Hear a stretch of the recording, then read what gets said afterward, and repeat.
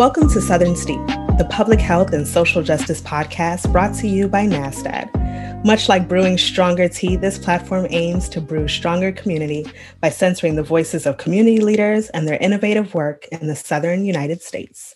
I am your host, Bianca Ward, and I am joined by my esteemed colleague from NASTAD, Isaiah Webster III. Hi, Isaiah. Hi, Bianca. That was really good. How did it feel?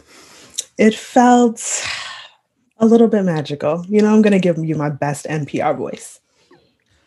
I love it. I have a story about my voice, but I will save it for later. I don't want to give it away up top. But I do want to join you in welcoming our listeners to Southern Steep, and to just kind of say that we really are glad that we're able to do this. One of the reasons why we decided to create this podcast was to get to know folks in the South a little bit better, particularly folks in the South who are working at community-based organizations or people who are innovative leaders in the South. And so this podcast is really NASTAD's way of building stronger relationships, stronger tea, if you will, with community folks in the South. And so I'm thrilled to be co-hosting with you. Wonderful. Well, speaking of community leaders and folks in the South doing amazing work, let's introduce our guest today, Miss Ashley Tarrant. Ashley serves as the Chief Operating Officer for Medical Advocacy and Outreach, MAO, which is based in Montgomery, Alabama. Welcome, Ashley. How are you? Thank you. I'm doing well. How are you all? I thank you for having me on the Southern Steep podcast. Is this your first time on a podcast, Ashley? This is my first podcast, so we should be very excited. We should be a little excited. I've been on podcasts before, but never hosted, so that's a very different feeling. But we are family, so we'll be just fine. Sounds good to me. So, a little bit of backstory on how I came to know the amazing Ashley. So picture it, UCLA, summer 2017. I was part of the Johnson & Johnson Healthcare Executive Program, and that's where I first met Ashley. She was also a part of the same program, and we were in the same kind of what would you call it, Ashley? Like working group? The same work group pod. That's what we call it, our work group pod. Yes. And I just remember Ashley being just charming and delightful and giving her pink and green, AKA big fan magic, every time she came into the room, just exuding all that was wonderful and Southern and excellence. And since then, I have just been in awe of the amazing work that she continues to do and has done, and able to see it on a variety of platforms. So I am really excited to be talking to Ashley today to just kind of dive a little bit deeper into what makes her a professional superhero, because literally she is that. Ashley, tell us a little bit about yourself and how you got into the work that you're in now. I feel so special about my superhero title. I'm going to get a cape and it's going to say that on the back. So be on the lookout for it. Please do. Add it to your resume. Professional superhero is a thing. I appreciate that. So I've been in the field of HIV, I would say, for probably about a little over 10 years. So my start came and interest came from actually when I was in grad school. I was working at a major hospital, medical center, teaching hospital, and working in labor and delivery. And so I was we're having a lot of patients come in. A lot of them were young, like teen moms. And sometimes they would have, STDs and things like that. So I was like, what do I do in my life to work toward preventing that? And then the UAB School of Public Health, where I was enrolled, also had classes on a class on HIV and AIDS. So I took the class, kind of fell in love, and then also took the Field Studies in Jamaica course, which was a course in the summer where there was some in-class learning, and then we actually went to Jamaica, to the University of West Indies in Kingston, for like a 2-week on-site class with students from the University of West Indies and then also from San Diego State University. And with that class, you had to pick between vector control, water and sanitation, or HIV. And so, of course, I chose the HIV part. And so we got some real kind of hands on the ground experience working in HIV with the Ministry of Health. And so it just stuck. And so when I came back to the United States, I graduated the semester I came back and then went on the job hunt. And MAO came around probably almost like 8 months later. So it was deep into the job hunt. But MAO came about and I saw an opportunity and I was like, this sounds really great to be a program administrator. I didn't know what that really meant, but I was like, I think I can do it. And so here we are 10 years later and Chief Operations Officer. So that's how we got to where we are. What were those 3 options again? You said it was sanitation control, HIV, and what was the other one? Vector control, so mosquitoes. So vector control, water and sanitation, or HIV. Oh my goodness, what choices. I know, and it was very interesting. We all did a little bit of the water and sanitation just as part of the class of kind of going to where we went to like a water treatment facility and then we did something else related to vector control. But then you still had to pick one of the 3 areas for like the extended part of the trip. And so I chose HIV and it was great. We actually got to work with some commercial sex workers. So like it was a very eye-opening experience for a 23-year-old Southern girl going out of the country for the first time. Let's see what happens kind of thing. So it was great. I loved it. And I was like, I think this is it. And so it just ended up sticking. And so here I am. So let me first say, I love the fact that when you left the country for the first time, it was to Jamaica, the land of my people. So I can what an eye-opening adventure. I'm sure that was. What did you love most about Jamaica? And have you been back since? So I have been back since. So that was the summer of 2008 was when I went the first time for the class. And so I loved it so much. I did my internship there the fall of 2009. So I went the first time for 2 weeks and the second time for like 4 months. So I loved it. I love the people. I love the food, of course. The second time I went, I was in Ocho Rios, so I was in the country, quote unquote, that's how they say, but also on the beach side, so I could literally wake up every morning and look out my window and see the ocean. And so I missed that a lot. It was a great view. So I loved it. Everything about it. I haven't been back since, so it's been like almost 11 years, but it's still on the list to get back to. It was a great experience. What a dream. Ashley, we wanted to talk a little bit about your role as COO at MAO, specifically just a little bit about what your kind of day-to-day responsibilities are, of course, but also how you see your work in kind of like the broader kind of HIV network in the South, if you will. Okay.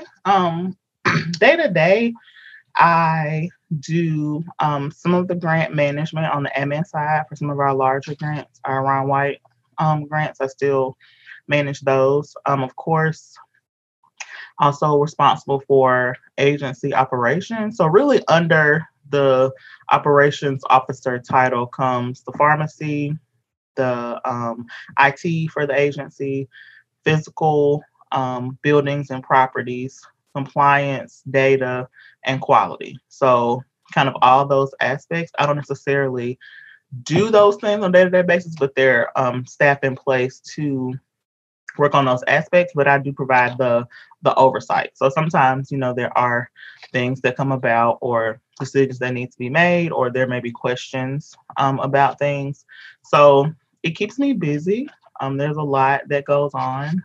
We are a large community-based organization as far as like geography. So we cover 28 counties in central and southern Alabama. So almost 2,000 square miles. It's like 1,875 square miles. So within that, we have our Montgomery location. We have a 5-day-a-week location in Dothan, Alabama, which is about 2 hours southeast of here. We have a location in Atmore, and then we also have a location in Selma. So with all of our buildings and locations, it lends a lot for kind of operating in the space of having so many locations that are so far apart. Because like I said, Dothan is 2 hours from here, Atmore is 2 hours south, and then Selma is an hour west. And then we also have telemedicine clinics outside of our main locations that we utilize space with either health departments or federally qualified health centers. So there's a lot going on at any given time. So I'm originally from Louisiana. I was born and raised there. And, when someone asks me about my home state, I often tell them something that, they probably wouldn't have guessed. When we think about public health and HIV in particular, about Alabama, like what's front of mind for you? What's the one thing you want people to know about the situation on the ground in that great state? I would say people to know that HIV is still a large public health issue in Alabama, but I think one thing that we can be proud of is that all of our community-based organizations working in the HIV space work so well collaboratively together. So we're not siloed. We have the view that we're all in this together. So it's more collaboration versus competition. And I always find that people find that differently in our space. So is there somebody calling to offer you some money? I wish. So it so that's one thing that is different, is that you don't always find that everywhere. Yeah, I think that's true. Absolutely. That more collaboration, less competition. I think especially, I worked in CBOs in DC for a long time, and it was always kind of felt like we were competing for the numbers and competing for the funding. And so I always tried to foster an approach of collaboration, because at the end of the day, it's the clients that need the service. So if we are, a united front, then the folks that we serve can get the best care. So kudos to you all to taking that lead on that collaboration. And also, we have just been hearing so much great work about the your telehealth and the way you all have really expanded telehealth and telemedicine during this COVID pandemic. How has that been going from you? And in your role, how are you a part of making that happen? So telehealth has been great for MAO. I always kind of use the term of we were early adopters. So we actually started telemedicine in 2012. So we're 8 years in. So a lot of the mistakes that people make, we've kind of made adjustments. So we're always looking to provide information and technical assistance to others as they implement those programs. For my particular role as it relates to telehealth, I review a lot of the contracts. So we do have some agencies that contract with us for technical assistance and setup, and also bridge space. So that's one thing that we've been able to increase our infrastructure. We're smaller organizations that will have to use telemedicine, but don't necessarily have the resources to fully invest in all the aspects that are needed, especially when you get into needing to encrypt the sessions and that kind of thing. We have a telehealth bridge that allows us to connect with different endpoints. And so we actually allow organizations to use or to purchase space on the bridge. So I kind of help to manage those contracts. And then also when we receive inquiries, those things are also, kind of sometimes come through me and are distributed to where they need to go, whether it's our telehealth manager or talking with our CEO about different opportunities that come about. And we also use it for meetings internally. So, getting those scheduled and that kind of thing. So in preparation for our conversation, I was on the website and saw the HOPE program, which really kind of piqued my interest and made me smile in terms of the work that you all are doing with mothers. Tell us a little bit about the HOPE program and how that came to be. So our HOPE program, and HOPE stands for Health, Outreach, Prevention, and Empowerment. And so this program, we actually work with are mothers who are either pregnant or may have young children that are still a part of the infant surveillance program. So at MAO, we are the home, or we, yes, are the home for infant surveillance for infants who were born to mothers who are HIV positive. And so what we have done, we collaborate with the UAB Family Clinic, and they actually provide the medical provider, Dr. Tina Simpson, that comes down to actually see the babies. But what we've been able to do is to create a program where we provide additional support and tracking for those moms and for the babies. They are in the surveillance program until they're confirmed negative at 24 months of age. So we have been able to really garner resources through church groups and other various organizations and donations to really have a full service program. So we have clothing, baby toys, baby items, diapers, wipes, with formula. We've been able to provide a lot of our moms with car seats. So just things that they would need that are hard to come by. And so to really keep them engaged in the program, but also meet the needs that they have as well. And so we've been able to have it too, where, excuse me, the mom can bring in the baby to be seen by the pediatrician, but then the mom can be seen on the same day. So we also lessen the burden of having to travel multiple times to appointments. So like our moms from Dothan can come to Montgomery, which is only 2 hours instead of having to go 5 hours to Birmingham. Moms from Selma can come over, 45 minutes versus having to travel to Birmingham as well. So we're the provider that's in the middle of the state. So you have UAB in Birmingham that kind of covers North Alabama. And then there's a program in South Alabama at the University of South Alabama Medical Center. So we're kind of in the middle with the catch-all. And so we've really kind of been able to garner a lot of resources and even internal support from our MAO family, as we call ourselves, to really rally around and support our moms and their babies.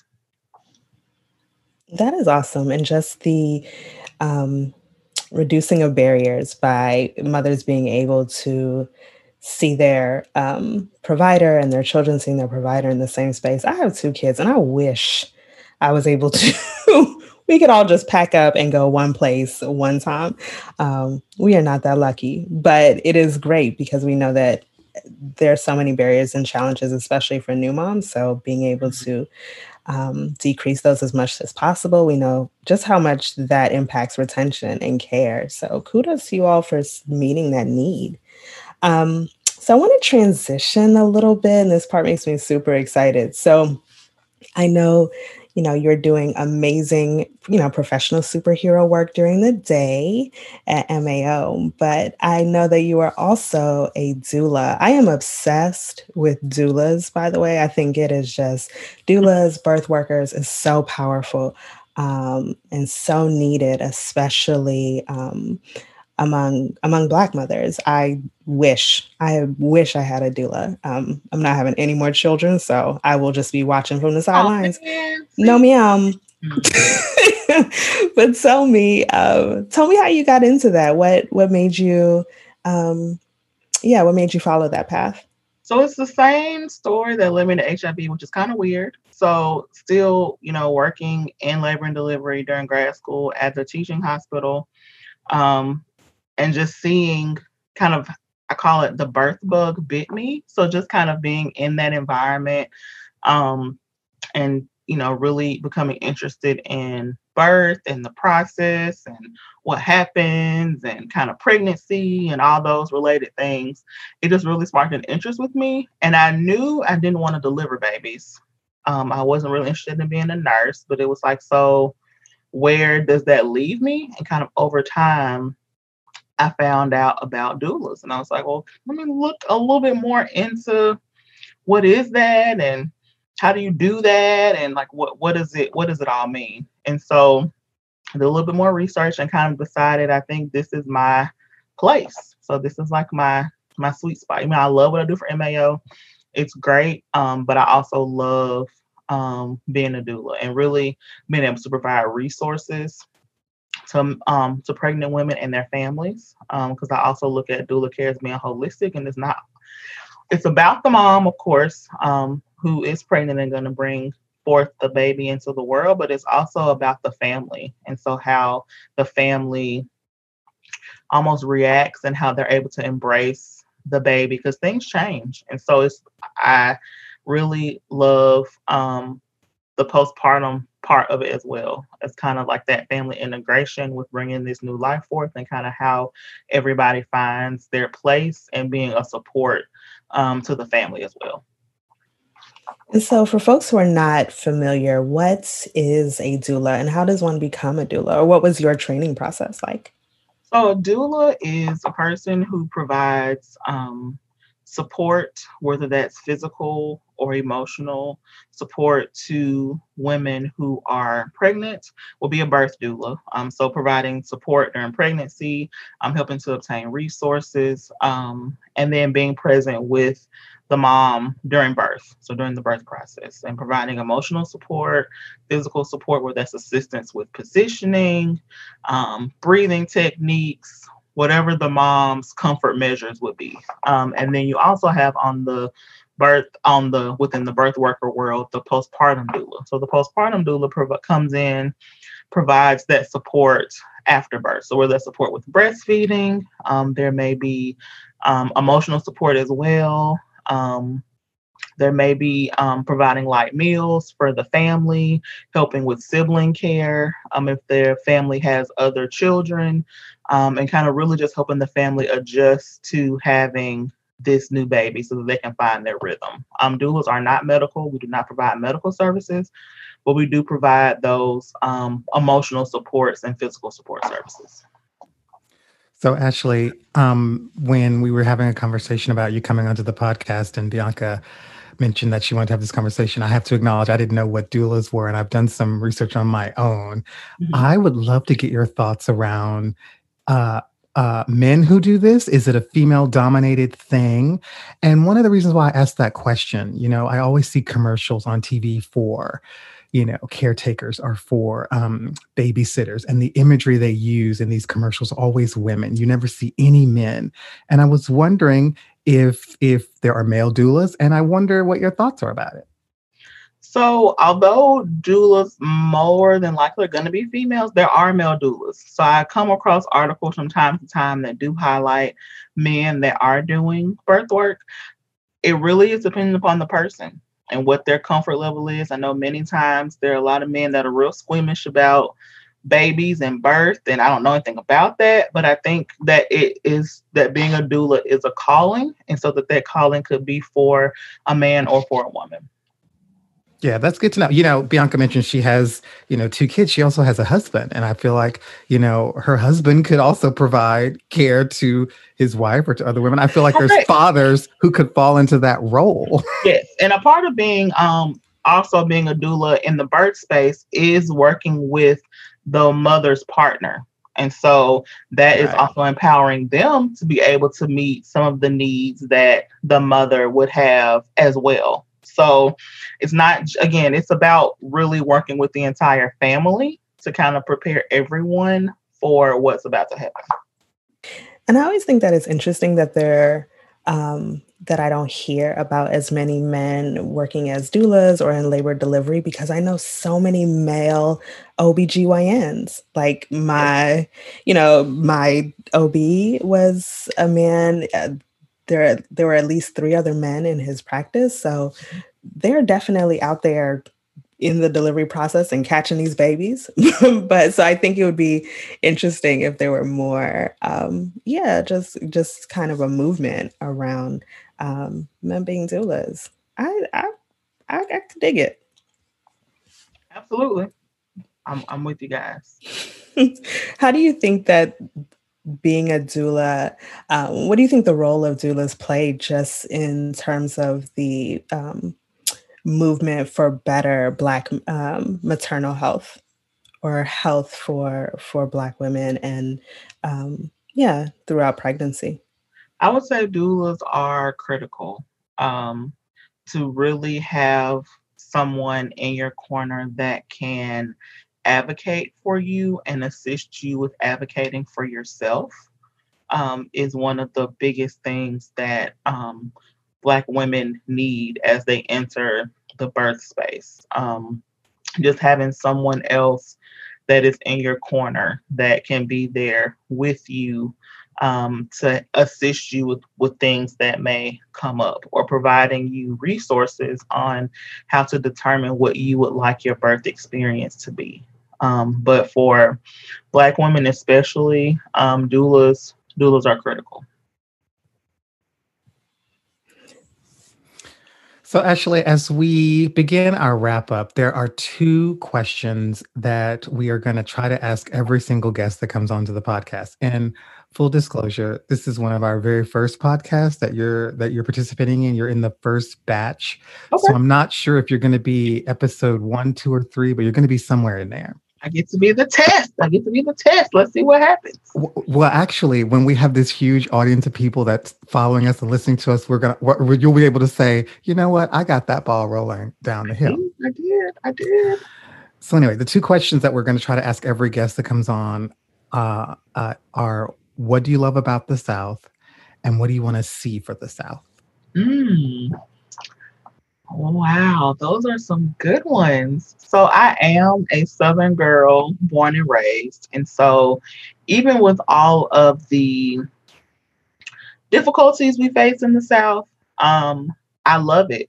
I really couldn't imagine myself living anywhere else. I love the weather. I love the food. I love the people. It's a magical place to be. But I would love to see the South to grow. There are so many things that are stigmatized in the South, and so many things that we need to advocate for that if we had would make the South even better. So really changing of attitudes around different things could really be a benefit, whether that's even getting into Medicaid expansion. I mean, there's so many things that I just wish that we could fully embrace in the South that would just make the Southern experience even better than it is. So can I ask one more question? I know. Just, sliding in my things. If you weren't in public health, what would you be doing? What's that? Even outside of being a doula too? Outside, yes. Oh. Mm-hmm. What did little Ashley want to do when she was a little girl? Ashley wanted to be a doctor. So, I mean, I'm still kind of in the public health realm. And so retired Ashley will be a doula full time when that happens. So I just haven't ever really thought about anything outside of any of those aspects. I just think, for me, I think being a doula fits my personality so well, of, being helpful and, being there to provide assistance to families. And so I really haven't thought of anything outside of those aspects. So I don't know. Maybe just a world traveler, if I just didn't have to, work for money and I could just be around. I would just kind of travel around, see different things. I love it. And you are an amazing and compassionate and caring professional superhero. So no matter what it is you're doing, I know you will be bringing your best self. So thank you. Thank you for taking this time. Thank you for, being our guinea pig. Is guinea pig appropriate? It really isn't, Bianca. For being one of our inaugural guests. There we go. An inaugural guest. That is a good one. That is a good one. We get to use our big people words. Yes. That sounds more regal. Guest. She's one of our inaugural guests. Yes. I love it. Come on, big people words. I just want to thank you guys and give a major shout out to Bianca. I mean, we were the only girls in our group, so we have been. With Winsome. We did have Winsome. So I mean, we've kind of been stuck like Chuck since UCLA. So it just kind of clicked, and here we are 3 years later. It's kind of crazy that it's been that long. Time goes by so fast. It does, and it's been amazing to for our paths to continue to cross. If anything, I appreciate that the most.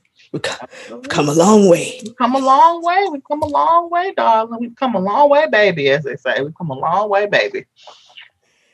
Well, thank you, Ashley. I appreciate you. Thank you for taking the time, and I wish you all the best in the South.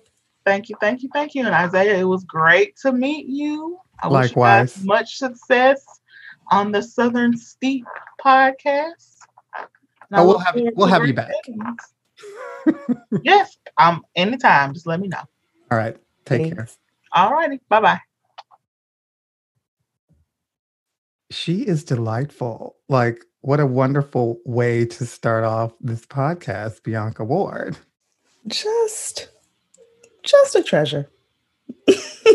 Just a treasure. So before we move into the Southern Charm, can I share my story that I teased earlier in the pod? Please. So, this isn't television. Obviously, people can only hear us. And so it's all voice inflection and whatever. And I don't know how you feel about your voice, which is quite lovely.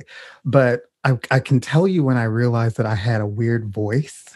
I was in high school and I had come home from school and I had called and left a message for my mom. Excuse me. But she didn't get the message until I got back. So she played the message when I got there. And so I heard the message at the same time that she heard the message. And it's the first time that I can recall hearing my voice on the answering machine. And I was like, is that what I sound like? Is that what y'all hear when I talk? And how did it make you feel? What did you, in terms of, is that what you hear and it's amazing? Or, oof, is that what y'all hear? It was an eye-opening, earth-turning moment because I was like, okay, wow. So like, it's earth-turning. It really was an eye-opener. And I was like, okay, so this is what it is. I'm just going to have to, I have other talents, God gave me many talents. And so I can lean into them. And so I say all that to say, in doing this podcast, I'm really thinking, I'm really channeling a voice that I enjoy and I like hearing and not the one that I heard on that answering machine. So that's really the point of that story. Well, thank goodness for growth and self-awareness. You have time to perfect it, but it really is lovely. You could sound like a chipmunk, no judgment, but you don't. Okay, Southern Charm? Southern Charm. So it's time for a segment we call Southern Charm. Here we're highlighting the work of someone or an organization that is charmingly impacting the South. On this episode, we're highlighting Mama Toto Village, a nonprofit organization located in Washington, D.C., devoted to creating career pathways for women of color in the field of public health and human services, and providing accessible perinatal support services designed to empower women with the necessary tools to make the most informed decisions in their maternity care, their parenting, and their lives. Their services include, but are not limited to, prenatal and labor support, postpartum care services, and lactation support provided by an amazing team of trained and certified community birth workers. Mama Toto also provides a variety of wraparound care to meet the needs of mothers and their families, from mental health support to assistance accessing social services. Not only is Mama Toto serving the community, they're also creating opportunities for people interested in the field of maternal and child health by offering a host of trainings and certifications. Their vision is simply healthy mamas, healthy families, healthy communities. To learn more about the truly phenomenal work and support the mission of Mama Toto Village, visit them online at mamatotovillage.org. That's MAMATOTOVILLAGE.org. They sound amazing, Bianca.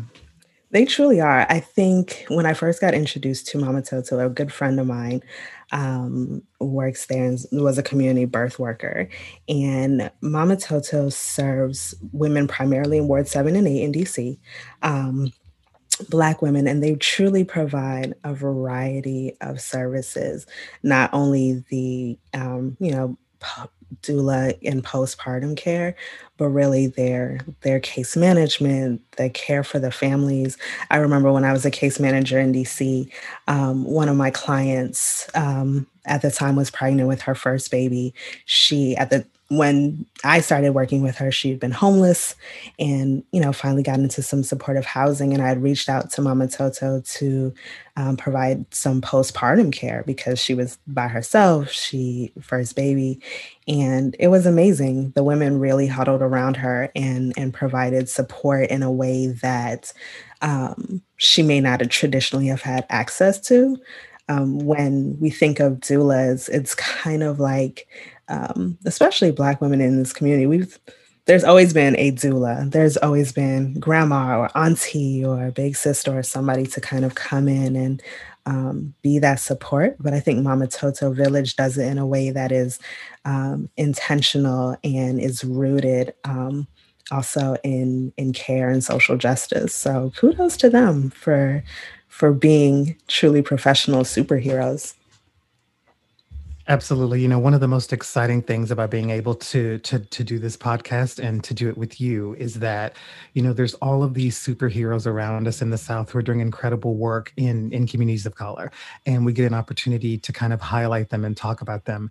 And, they're doing the work. They've been doing the work for a long time. I mean, Ashley is a perfect example of that, but I don't feel like these leaders in the South really get the recognition and get the kind of the crowns, if you will, that they have earned. And so it is amazing to have a platform that we're devoting specifically to the achievements of community leaders in the South and community-based organizations in the South who are doing such amazing work. It's absolutely the most exciting part about this podcast. For sure. It's great to be able to provide a platform and give folks these, give them their flowers, their jewels, if you will, while they're still here. You say flowers, I say crowns. Okay. Well, okay. Whatever makes you feel good. Give them their things. Give them their things. Well, Bianca, we made it through the first episode together. I thought this was amazing. I kind of want to do another one right now. We don't have any scheduled. This is the last one scheduled today. Okay. Well, it gives me time to breathe and decompress before the next one, but I'm excited. This is fun. Thank you, Isaiah Webster. Shouldn't we be thanking our listeners? Oh, yes. And them. Thank you for the folks that tuned in and gave us their time to listen, to be informed, to hopefully take a gem, a jewel, a crown of their own to continue to do the amazing work that they do. I'm Isaiah Webster. And I'm Bianca Ward. Thanks for listening.